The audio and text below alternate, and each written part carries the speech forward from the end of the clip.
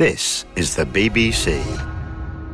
This podcast is supported by advertising outside the UK. Thank you for downloading this episode of In Our Time. For more details about In Our Time and for our terms of use, please go to bbc.co.uk/radio4. I hope you enjoy the programme. Hello. In 1678, Titus Oates claimed he'd discovered a Catholic conspiracy to shoot King Charles II. He knew all the details. He'd invented every one of them himself. It's one of the great works of historical fiction. For 3 years, his fabricated Popish plot inflamed fears that there were secret Catholics in power, conspiring to return England to Catholicism under the King's brother James, Duke of York. Soon, Charles banned Catholics from London. Crowds paraded, burning effigies of the Pope through the city. Vigilantes hunted for signs of supposed sympathisers, throwing them in prison. There were executions of innocent priests, lords, even archbishops. Titus Oates basked in the adulation of a grateful public. Though he was eventually caught out, the fear of plots and of the mob left a deep mark on politics and religious tolerance for decades. With me to discuss Titus Oates and his Popish plot are Clare Jackson, Senior Tutor and Director of Studies in History at Trinity Hall, University of Cambridge; Mark Knights, Professor of History at the University of Warwick; and Peter Hinds, Associate Professor in English at Plymouth University. Clare Jackson, what was the problem about being a Catholic in 1670s England? Well, I think we need to draw a distinction perhaps between day-to-day realities and popular perceptions. It's probably a theme we're going to come back to this morning about what actually happened and realities. But the day-to-day reality is that Catholics are a very small minority. The sort of underground nature of Catholic devotion makes it quite difficult to know exactly how many, but maybe 60,000 out of a population of maybe 5 to 5.5 million. So just over 1%, or even in a densely cosmopolitan city like London, not more than 2%, but disproportionately perceived to be a much greater threat than that. On a day-to-day basis, the majority of Catholics would simply want to continue practicing their pre-Reformation faith. They'd want to stay under the radar of the state. But there was a whole edifice of penal laws dating back to the Elizabethan and Jacobean periods that made attendance at Church of England services on a weekly basis compulsory for all men and women, adult men and women, also to take communion 3 times a year.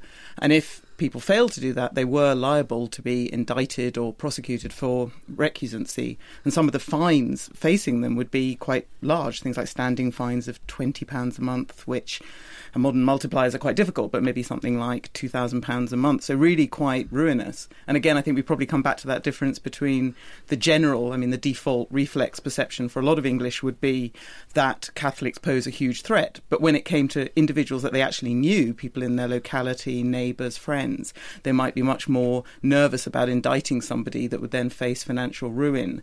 So I think, again, there's a sort of difference between realities and perceptions. It's strange, though, isn't it? You've talked about 1 or 2% in a population of 5 million, clustered mainly in Lancashire and in London, although they were scattered all over the place. And yet it flared up into this enormous conflagration, which lasted for 3 years. What is it about this 1 or 2% that is potentially going to cause so much trouble? What history is brought to that bonfire before it's lit? Well, history casts a very long shadow over this period. Right back to the Reformation, it's been part of Protestant thinking that there is a Popish plot that flares up in different times and different places. So it wasn't based on nothing, yes. So going back to the Elizabethan period, there were lots of conspiracies associated with Mary Queen of Scots. Then there was the threat of the Spanish Armada. Then there was the Gunpowder Plot. Then there was the Irish Rebellion of 1641. And this becomes a very persuasive historical Catholic rebellion that wiped out almost all the Protestants. Yes, that was aimed at sort of annihilating Protestants in Ireland, and one of the themes that we hear in the Popish plot is 41 is come again. So there's a great sort of historical rationale for believing in a sort of generic Popish plot. But also geographically, Protestantism is not doing that well at this stage in the sort of European geopolitics. It's being consigned to the northern peripheries. The big European superpowers, France and Spain, are Catholic, and Protestantism, is flourishing, but very much on the fringes of Holland, northern Germany, Scandinavia, Scotland and England. But there's always, again, Ireland out to the west. So this fear of potential encirclement geographically, plus a history of Popish plots, is really quite a toxic mix. But on the whole, you're telling the listeners now that on the whole, when Charles comes to the throne after Cromwell, there are a few Catholics and they're going about their business and they're not really troubling anyone. Well, few Catholics could afford to pay those kind of recusancy fines. There's probably a lot of people that we term church papists, who simply to protect their own sort of well-being, their livelihoods, would continue to practice on a sort of clandestine basis, but would attend Anglican service weekly and would occasionally take communion, simply not to be liable for recusancy laws. But again, there's probably a difference within the Catholic community between the majority of people trying to stay under the state's radar and simply be quiet, who had a record of Civil War loyalty to the king, but then fear of post-Reformation orders like the Society of Jesus, the Jesuits, who are literally on a mission with international finance and backing to re-Catholicize England and bring it back into the fold. That they would be the much smaller minority, but again, one that would loom much larger in the popular imagination. Yes, sort of Pope's stormtroopers in a way, weren't they? Widely. Mark Knights, what was it about Charles II's personal views that made people anxious? So I think there's a longer history going back to his troubles, really, before his restoration in 1660, when he had been in exile and courting the favour of Catholic powers in order to regain his throne. So there's a Catholicising influence on him even before he takes to the throne. But once he is restored in 1660, he seeks to moderate the rather punitive religious settlement that Parliament wanted to impose, both on Catholics and on Protestant dissenters, that's to say people who couldn't conform to the established Church of England. And Charles in 1662 and then again in 1672 tried to use his power as king to suspend the legislation which had been enacted against Catholics. And that created a lot of suspicion about his real intentions. Coupled to that was the fact that his brother, James, Duke of York, had also, by the late 1660s, shown evidence of his distancing from the Church of England and embracing the Catholic faith. And so Charles's problem really was about perceptions of Catholicism at court. And those are also exacerbated by the fact that from 1670, his mistress, the Duchess of Portsmouth, was both Catholic and French, and therefore sort of personified the two fears that Englishmen at the time had about the threat from popery. Yes, and he did try, didn't he? He tried to be more inclusive, and it didn't last very long. That's right. These attempts in 1662 and 1672 to ameliorate the punitive laws against the Catholics was very soon reversed by Parliament.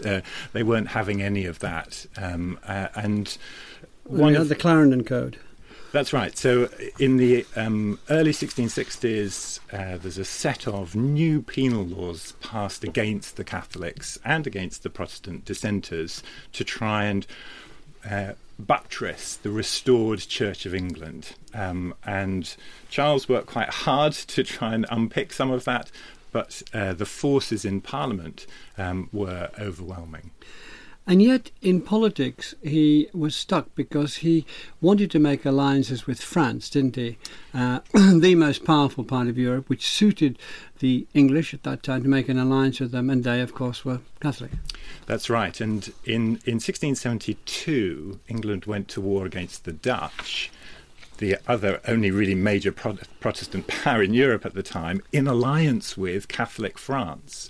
And that was one of the big turning points, I think, in popular opinion. Why was the king taking Protestant England to war against Protestant Holland in alliance with the Catholic France? And that retrospectively seems a turning point so Edward Deering, for example, who keeps a diary in this period, records in 1681 that's one of the major turning points in this anxiety about the growth of popery and arbitrary government, as Andrew Marvell was to put it. So there's a general residual worry about Catholics. You've talked about the Spanish Armada and Guy Fawkes and so on. That's festering away, and people know about that, and people got through the Reformation, although a lot of them don't like it, but they're holding on to it.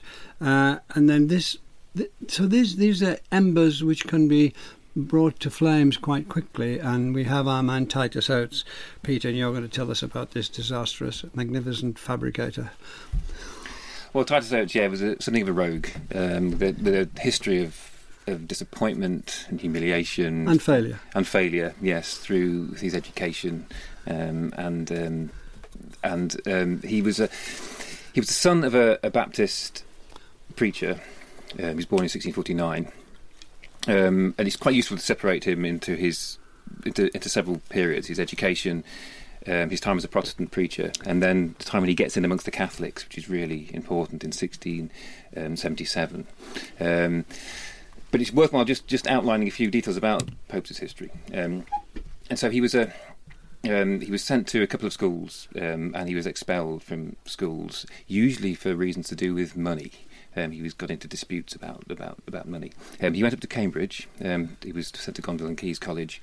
He was transferred to St John's College, and then he was kicked out of Cambridge, again over a dispute about money. So he left Cambridge without a degree. He wouldn't pay for a coat that somebody had made for him. Exactly, yeah. He disputed over a bill with a tailor. By 1670, he's managed to get a licence to preach, and he takes holy orders. And in 1673, he gets himself into a living in the village of Bobbing in Kent. But this goes very badly. He's accused by his parishioners of drunkenness, lewd behaviour, unorthodox views, blasphemous views, even of stealing. So money comes into this again. He's stealing for whatever reason. So he's dismissed from this living. He returns to Hastings, where his father has a living, becomes a curate for a while. But at this moment, he does something very extraordinary, which has resonances later. He accuses a schoolmaster. It seems like a prefabricated scheme to get himself a job in a school. He accuses a schoolmaster of sodomy with a pupil, which is a total fabrication.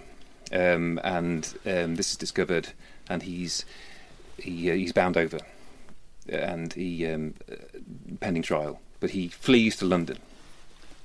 So there's a catalogue of disgrace, really, that's emerging. And then he gets chucked out of he becomes a naval chaplain and gets chucked out of there for sodomy. Exactly, yeah, accusations of so sodomy. So here we have our man, and he comes to 1677 when he converts to Catholicism. Why did he do that? Well, he represented that in contradictory ways. Initially, he said he did it in order to go undercover, to discover a plot. When the plot was at its height, and he was enjoying the success of the plot, this was the reason. He put himself in danger, he says, for king and country, put his soul and body in danger by converting to Catholicism in order to provide decent cover, in order he could uncover a plot. But later, he changed that story and said that it was a genuine conversion. Actually, the term he used, he said, was, I was seduced by the Popish sirens into a belief into the Catholic Church. But nonetheless, he self-aggrandised himself again. This was a divine hand of providence had placed him. He was a divine instrument who placed him amongst the Catholics to find out the plot. One of the many curiosities about his life that intrigued me there, he had this patron, didn't he, who, when he converted to Catholicism, sent him to one place in Europe, which is very important that he goes to Europe after another. Absolutely. He failed at the first place, he failed at the second place. One, he didn't know enough Latin. B, the second one, he got into trouble again. But he's being well looked after by this bloke. Why is that? Well, there are various reasons.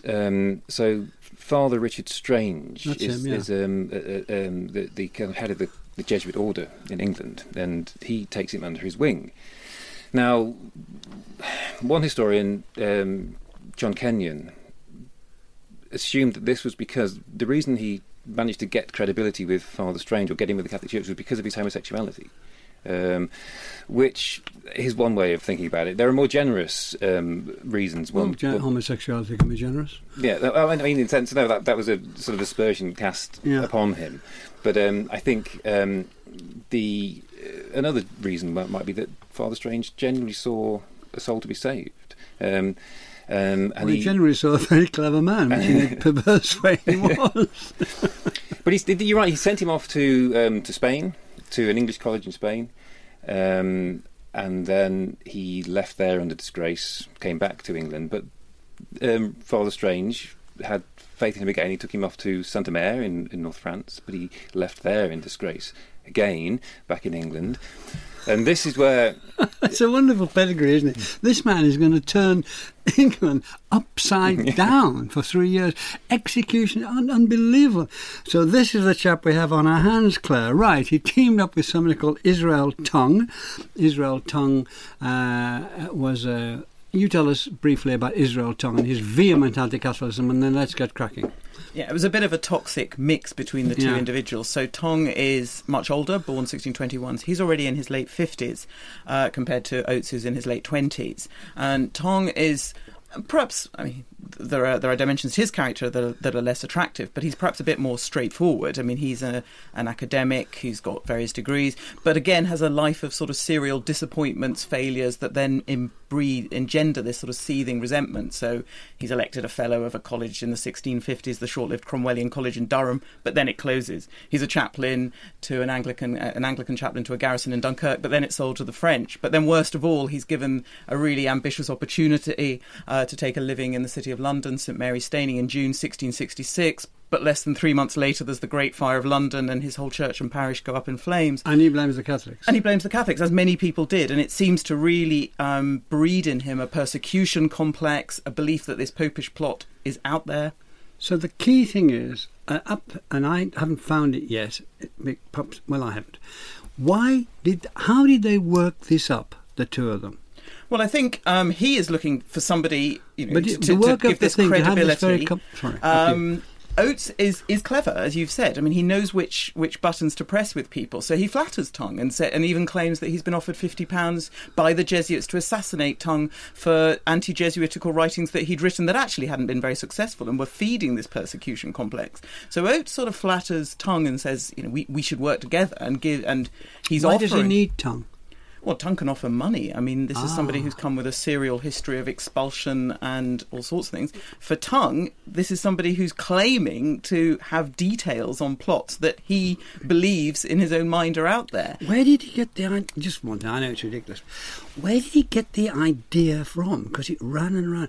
Where did he sit down? In which pub, at which time did he sit down and say, I know, I've got a cunning plot? Sorry, Oates? We're on Oates. No, have a go. Peter, you've got... Well, I think Oates was, as Clare said, he was destitute in poverty. He'd been this career of serial disappointments. He was in London and he needed to take up with somebody. He'd met Israel Tonge briefly before, and he falls back on his company because here's some access back into London society, and he strings Tonge along. He claims he's still undercover as a Jesuit, involved around the Jesuits, and Tonge buys this story completely. So there's not a close alliance between the two of them. He's using Tonge. I get all that, and it's all very good background, but when did they say, let's work out a plot that somebody's going to kill the king, and we know who, and we're going to... Well, it is interesting that Tonge is very keen that this is something that's written down. Mm-hmm. I mean, he at any point Oates could sort of abscond again, and all this sort of credibility that Tonge sees of a plot would vanish with him. So that's why he's very keen that Oates should swear his articles or his depositions. Because, Mark Knight, what Oates could bring, although we haven't cracked the creative moment yet, what Oates could bring was a lot of stuff. I mean, he'd been around. The fact that he'd been in Europe, as Peter was saying, meant that he'd picked up an awful lot about the way the Catholics, and particularly the Jesuits, operated. And so he was, in a sense, he had used, as it were, the talents that an undercover agent should have. So he could bring to the table lots of names, lots of instances, some of them accurate, in the event, although the whole capsule fabricated. So can you give us some idea of, I've just outlined it very crudely, the substance of his claims? Yes, and it's important to recognise, of course, that he embellishes it over a long period of time. But initially, the core of it was that there was this Jesuit plot to reconvert England forcibly to Catholicism.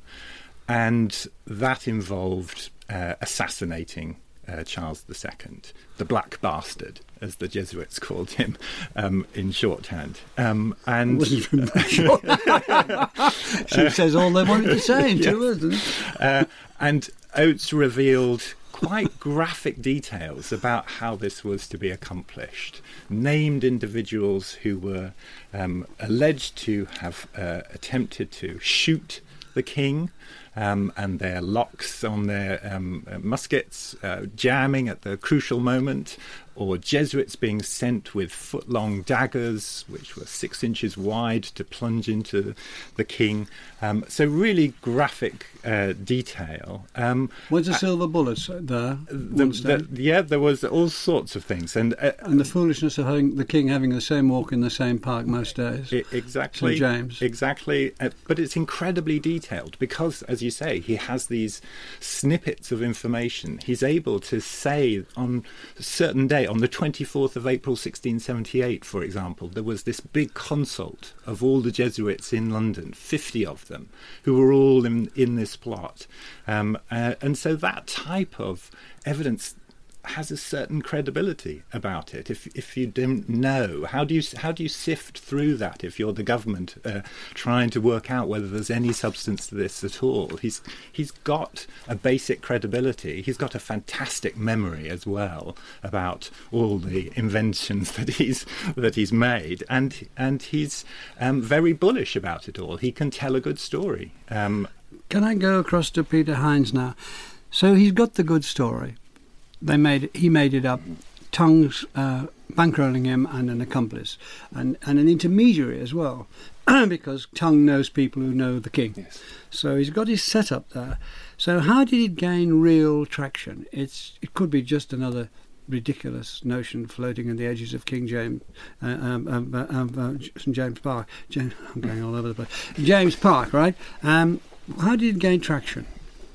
There are a number of ways, I think. To start with, to develop what Mark was saying about the details of the plot, that's really important. You mentioned the silver bullet, this idea that Charles is in St James Park every day. Well, Oates accuses two men, John Grove and Thomas Pickering, of attempting to assassinate the king at St James's Park on his regular walk by shooting him. But this has failed on a number of occasions. The flint was loose in the rifle, the gunpowder was wet.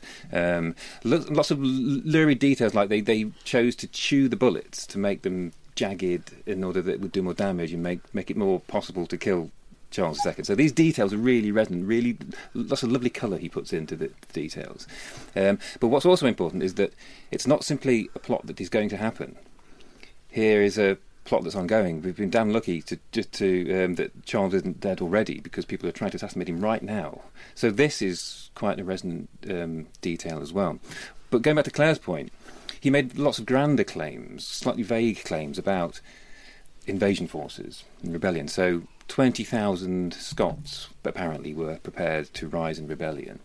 A similar number in Ireland. There were 20,000 infantrymen, 5,000 cavalry ready to rise in Ireland. France, importantly, was ready to provide troops and arms and ship them over to Ireland. So this idea of Catholic encirclement was really, really big. So the small details and the big detail, the bigger picture were important. Didn't the King's diplomatic service and his secret agents have a better access to information than Oates? I mean, couldn't the King say, look, this is rubbish. My chap in Ireland says this is rubbish. My chap in Scotland says this is rubbish. Couldn't he do that? Was that not possible? Well, I'm not sure how organised the bureaucracy was in the period in those days. Well, clearly not, because they didn't get any information out. It was just a question. OK, Clare, in 1678, there was a major factor which really pushed it forward and gave it serious importance, and that was the discovery of the body of Sir Edmund Godfrey at the bottom of Primrose Hill, a London suburb now, but then out in the country.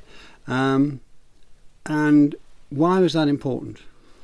So this is the magistrate before whom Oates has been on 2 occasions in September 1678 to swear the accuracy and the truthfulness of his depositions.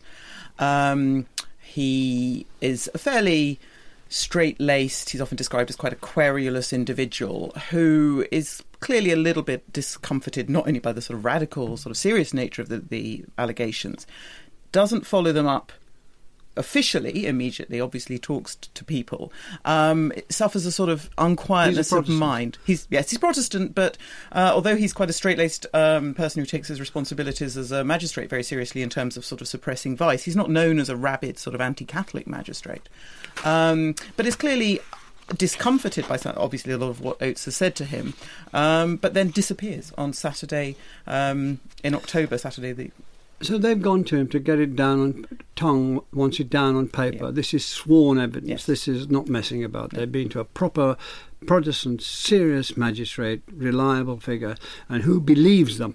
So this is now a sworn document they can shake in everybody's faces.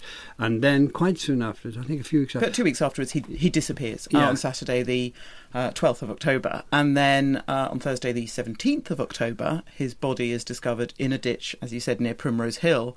Later, it's shown that there were sort of strangulation marks around his neck, and his own sword has been very sort of viciously driven through him, emerging sort of on his chest, emerging out his back. And this is the event, the catalyst, that sort of electrifies or transforms what's been a sort of lingering alarm and anxiety and perhaps scepticism into, for those who were looking for it, concrete evidence that there must be a plot out there. Can you be even more specific about why it sets off the alarm bells? Because this is somebody who was in possession of this information, who has now either known too much or been taken out, if you believe that Sir Edmund Berry Godfrey was murdered by papists. And we still don't know who murdered him. It's one of the great unsolved murders of history. And right from the outset, there are people who come up with other theories. But this is really where public opinion begins to really play its own agency, because as far as the public opinion are concerned, this is now proof, if proof were needed, that there is a Popish plot out there, there are bloodthirsty Jesuits, and it will only be a matter of time before somebody else is taken out. Mark Knights, so we now have two levels going on here. We have a growing belief in Oates, and we have a beginning, an embryonic disbelief. Now, who are the disbelievers in what he was saying? The disbelievers initially included the king. So when Oates was initially revealing his information, he gave some details which Charles II knew to be false. Charles was there.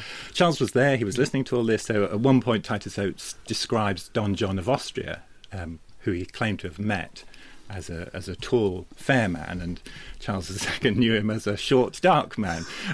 So there were some clear problems with some of the evidence, but it's not really until I think the summer of 1679, some time after these initial revelations, that real scepticism starts to kick in, and that's largely because, in a sense, Oates and his cronies push the story too far. So they make the accusation that Charles's Queen has been involved in the plot, and the allegation is that Catherine had encouraged and even paid her physician to poison the king. Now, Charles, as everyone knows, had a rather colourful sexual life outside of the marriage chamber, and I think he felt an obligation to his wife to vindicate her, so the trial of Wakeman, as it occurs in the You've got to summer say of Wakeman 1679. you're rushing ahead. I mean, the scepticism bit is okay, but we're in 1679. We've got 2 years of uproar to go. The Yes. scepticism is a little bit. The uproar and the widespread belief in it and the Yes. panic that ensues is a very big bit, and that's what we're talking about. Yes. And we'll come to Wakeman in a moment. Or do you want to get him over with now? Well, we could do now, because he's the physician who was accused of poisoning or attempting to poison the king, and his trial is the first real test of Because Oates' Oates evidence. accused him, of course. Because Oates accused him. And the presiding judge, a guy called Sir William Scroggs, goes out of his way to question Oates' evidence, because there was a lot riding on this. If Wakeman was convicted, the Queen would be implicated, and that way a very, very large crisis lay. So Scroggs steers a very neat path between trying to expose the faults of Oates' testimony whilst still trying to maintain a belief in the plot as a whole. Wakeman got off, nobody believed him, and the plot roared even louder, didn't it, Clare? How many executions came about as a direct result from Oates' claim? Well, the key thing, going back a moment to Berry Godfrey's death, is that it also introduces a whole new cast of informers, people who can now claim to be able to solve this mystery and introduce other evidence against different people. Because there's money in informing. There's huge amounts of money, and the sorts of people... Who is giving it and what sort of money? Usually Secret Service funds. And when one begins to look at some of the amounts of money and you try and multiply them up, for people who have come from pretty dodgy backgrounds, I mean, there's a whole sort of cast of people who begin to enter.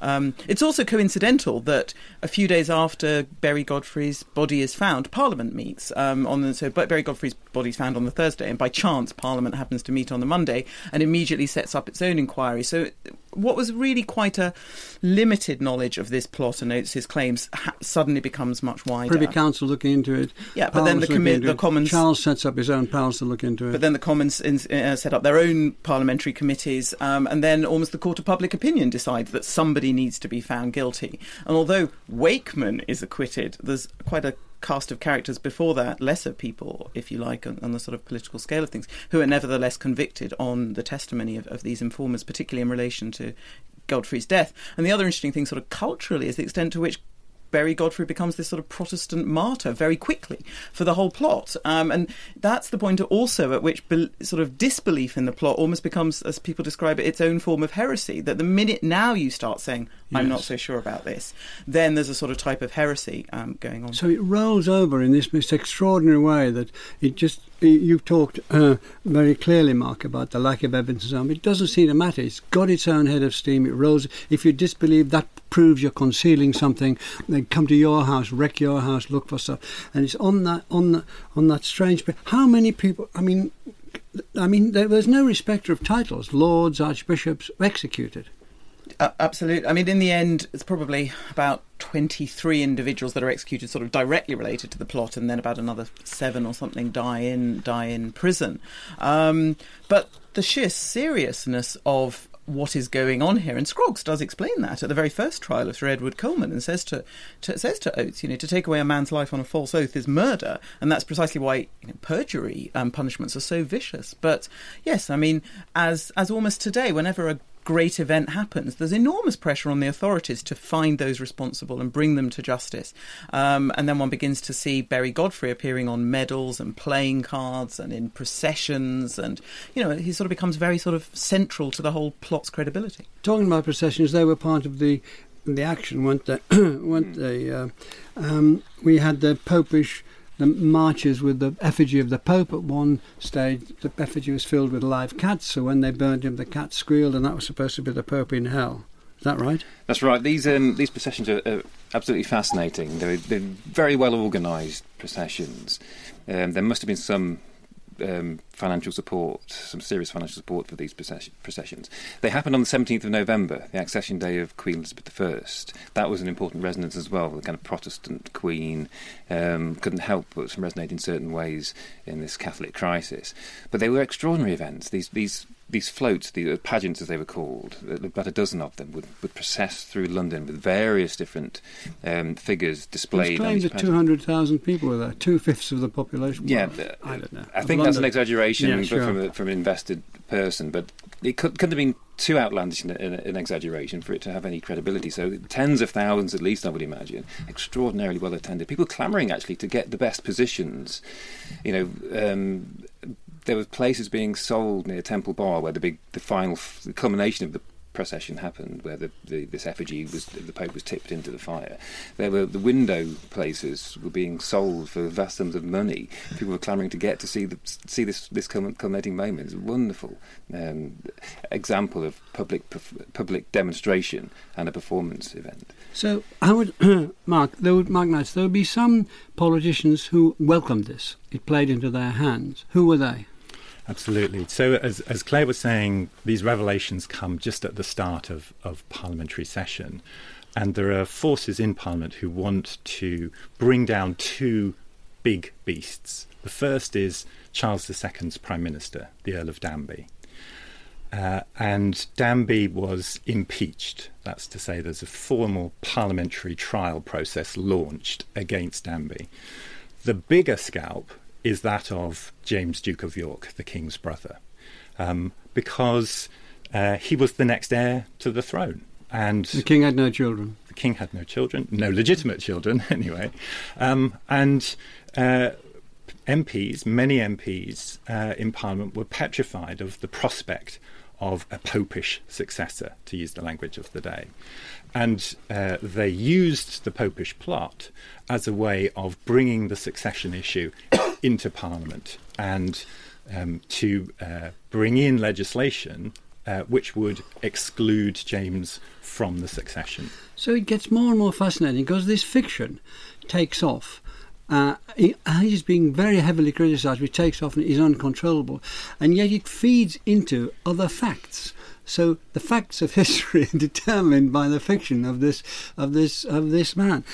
Peter, can you just briefly tell us? It began to achieve written form as well. It's put out an extraordinarily expensively produced book, The True Narrative of the Horrid Plot.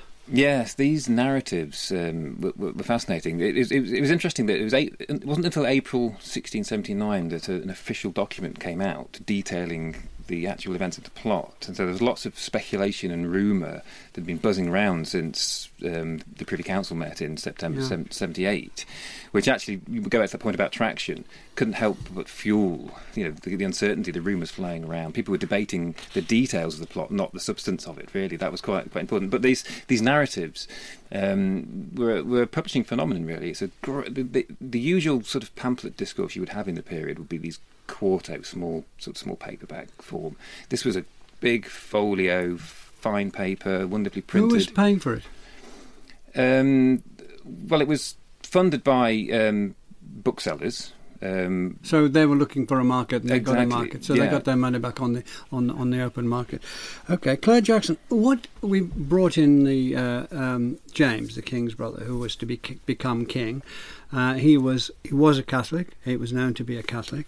Can you tell us his state of mind while this was going on? Yeah, I mean, this makes him very vulnerable. There's been discussion about the dangers of a Popish successor, but in this kind of mood of panic and hysteria, those become all the more acute.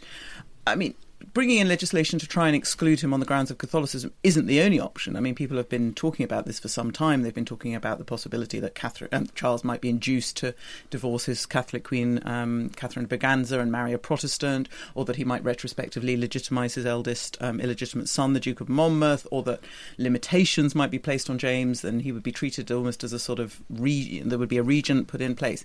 But this actually becomes a bit more urgent. I mean, if Charles really is liable to be assassinated in the park any day, we don't have time to wait for him to get divorced and marry someone else and have children.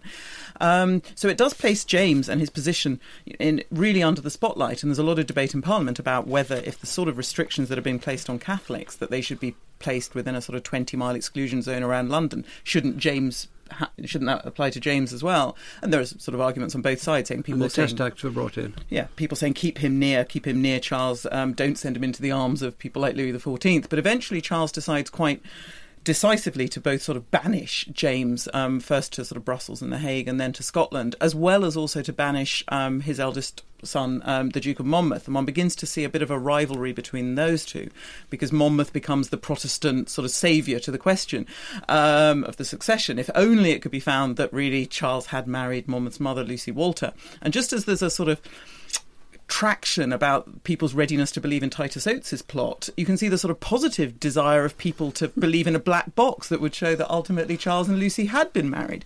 And it's Charles who comes out and says, publicly many times, I've only ever been married to Queen Catherine. This isn't going to work.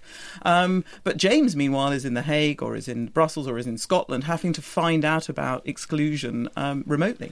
Now, I'm afraid we have to go like the clappers for the next few minutes, because it's been wonderful talking about it, but it came to an end after 3 years, and we've talked about executions, demonstrations, changes in the history based on fictitious evidence and so on.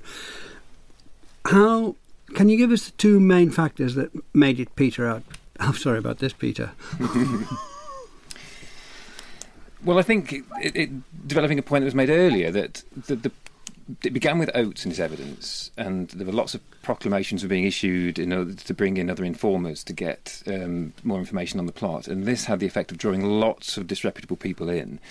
And the more witnesses that came in, the more unsavoury characters that were drawn in, and the less credible the evidence got over time. And more people were being caught out in trials. There was the wonderfully named Thomas Dangerfield came in, Stephen Dugdale came in giving evidence as well. But often this evidence didn't take, and they were discredited as witnesses. And so over time, the cast of characters becomes incredibly flaky. And the king didn't get assassinated. Exactly, that's a very good point.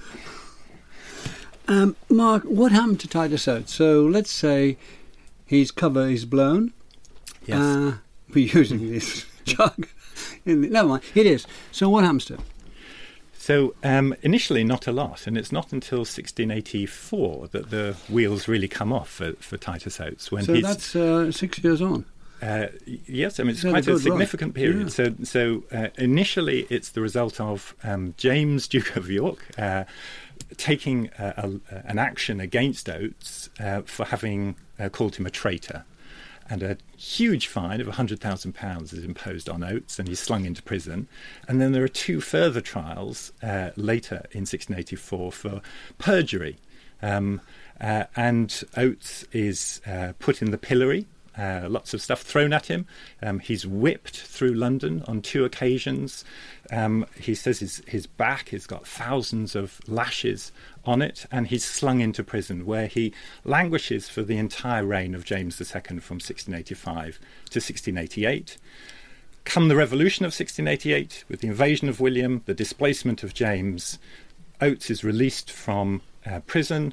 He's rehabilitated a little bit. He's given back a small pension. He re-enters the limelight, but he never quite recaptures his earlier glory. But he does live till 1727, which isn't a bad life. Finally, can you tell us, was this inevitable, or was this the action of this strange man? Well, I think these sort of plots were a recurrent feature of the 17th century, but I think the period that Mark's just been talking about, I mean, what's really happened to sort of bring the wheels off the plot is that the political ground has changed. Charles II, through strategic use of the prerogative and actually seizing the ground, playing on people's fears that if 41 has come again, that means civil war, actually promotes a sort of backlash of loyalism. So Charles II regains Parliament and discredits this whole idea of incipient panic. Well, thank you, and thank you very much for going at such speed. Thanks to Clare Jackson, Mark Knights and Peter Hinds. Next week we'll be talking about the Muses, the Greek goddesses on Mount Helicon. Thank you very much for listening. And the In Our Time podcast gets some extra time now with a few minutes of bonus material from Melvyn and his guests. We're now on Twitter at BBC In Our Time. What did we miss out, Peter? Ireland. We mentioned it twice. Mentioned it. I mean, it's interesting. It's almost the sort of the dog that didn't bark. I mean, if this plot really was going to have traction, one would have felt that there would have been much more resonances in Ireland, and actually through strategic management of the King's representative in Ireland, Ormond, it doesn't sort of become the wide-scale panic that one might have. But that was what I was asking you earlier, Peter. Weren't the King's contacts in places like Ireland better than Oates's? So when Oates said, there's going to be 20,000 people and 5,000 cavalry in Ireland, the King said, no, there aren't. My bloke over there says nothing like that's happening. In contrast to that, Oates was providing details of places and people that the King could have no access to, these Jesuit seminaries, to counterbalance all of that. So whilst some of the more implausible claims might have been tested, there was such a wealth of salacious detail that needed investigating. So I think that's one of the reasons why the bureaucracy couldn't creep into these corners, certainly in Spain and France.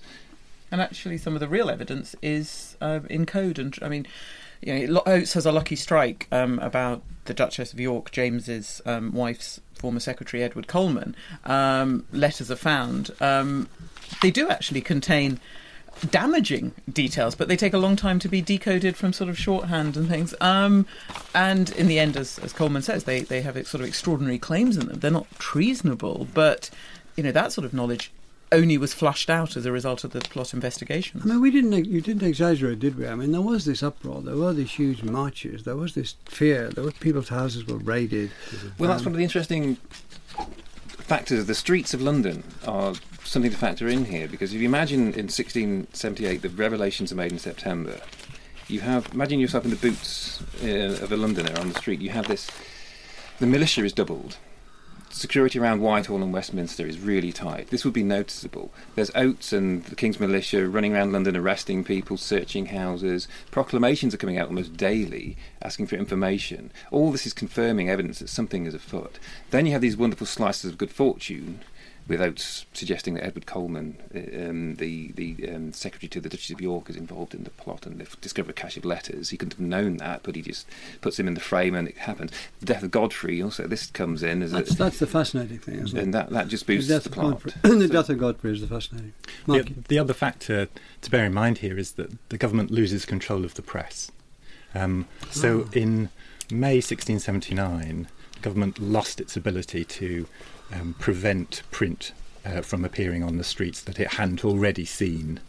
And that leads to an enormous explosion in the amount of printed propaganda that's available on the streets. And that feeds this public appetite for news about the plot and stimulates it. And there's this vast sort of rumour mill, which is encouraged by all this print. And it's incredibly inventive. Roger Lestrange, the chief propagandist for the government, produces vast amounts of very lively propaganda to put casting doubt on Oates's testimony. And then Oates's supporters come out, and Oates himself comes out with printed confirmations and so on. So you get this really interesting printed debate going on. I just can't quite comprehend, and I'm sure you can, but I can't, how this man who'd been such a disaster, without being silly about it, but fired, ejected, rejected, again and again, turned out to be able to put that thing together and hold it together. It seems extraordinary. I mean, people at the time who watched him voiced exactly those sorts of opinions. You know, he's either the most adroit and greatest liar that ever existed, or he's telling the truth. And it's always the sort of things that Mark's been talking about, the depth of detailed circumstantial evidence. And this phenomenal memory. I mean, he's got, all these students are out there preparing for exams. He's got exactly the skills that are required. He's got the ability of sort of intense, quick factual recall, an ability to marshal evidence, an ability to, have lucky strikes. But it reminded me of these sorts of witch hunts in the States, in Germany, here and so on. It had that dynamic, didn't it, Peter? Yes, and there were MPs were actually trying to root out Catholics in the period. William Waller was very invested in trying to uncover subversive Catholic activity, and people made it their mission sometimes to go and take this opportunity to ferret out Catholics. Or to settle a private school. Exactly, and one could argue the penal laws that Clare set out earlier weren't being enforced as rigorously as they might have been against Catholics, and this was the opportunity to stiffen those up and to root out Catholic priests that are hiding, to root out the Jesuits in England. I mean, even people we don't normally associate with this. I mean, Samuel Pepys. We tend to lose sight of Pepys.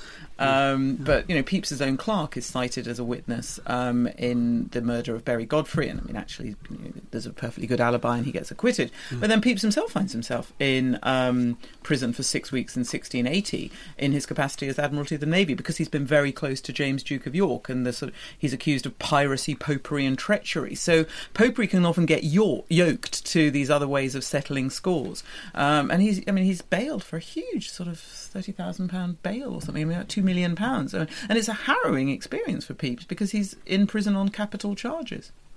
It's worth also saying that we touched on the political dimensions of this, but those political dimensions have major ramifications. So this is the period that sees the emergence of a two-party system in Britain for the first time, with identifiable Whigs and Tories labels that were to last another 150 years. And it's directly out of the Popish plot ferment. Says that, yeah. We're saying it now. It's directly out of the Popish plot ferment that there's a major rethinking of political ideas. So John Locke and Algernon Sidney, who have this major imprint on British political thought and American political thought, start to write their major works in the immediate aftermath of the Popish plot. Both of them sign a petition to Charles II urging him to let Parliament sit in the autumn of 1680, and when he refuses to do that, they start thinking about, well, what are the proper limits of the king's power, and start to go back to new principles of government. Brought that in, yeah. Here's our producer. Simon Tillotson. Sorry to stop this, but who would like tea or coffee? There are many more history and discussion programmes from Radio 4 to download for free. Find these on the website at bbc.co.uk/Radio 4.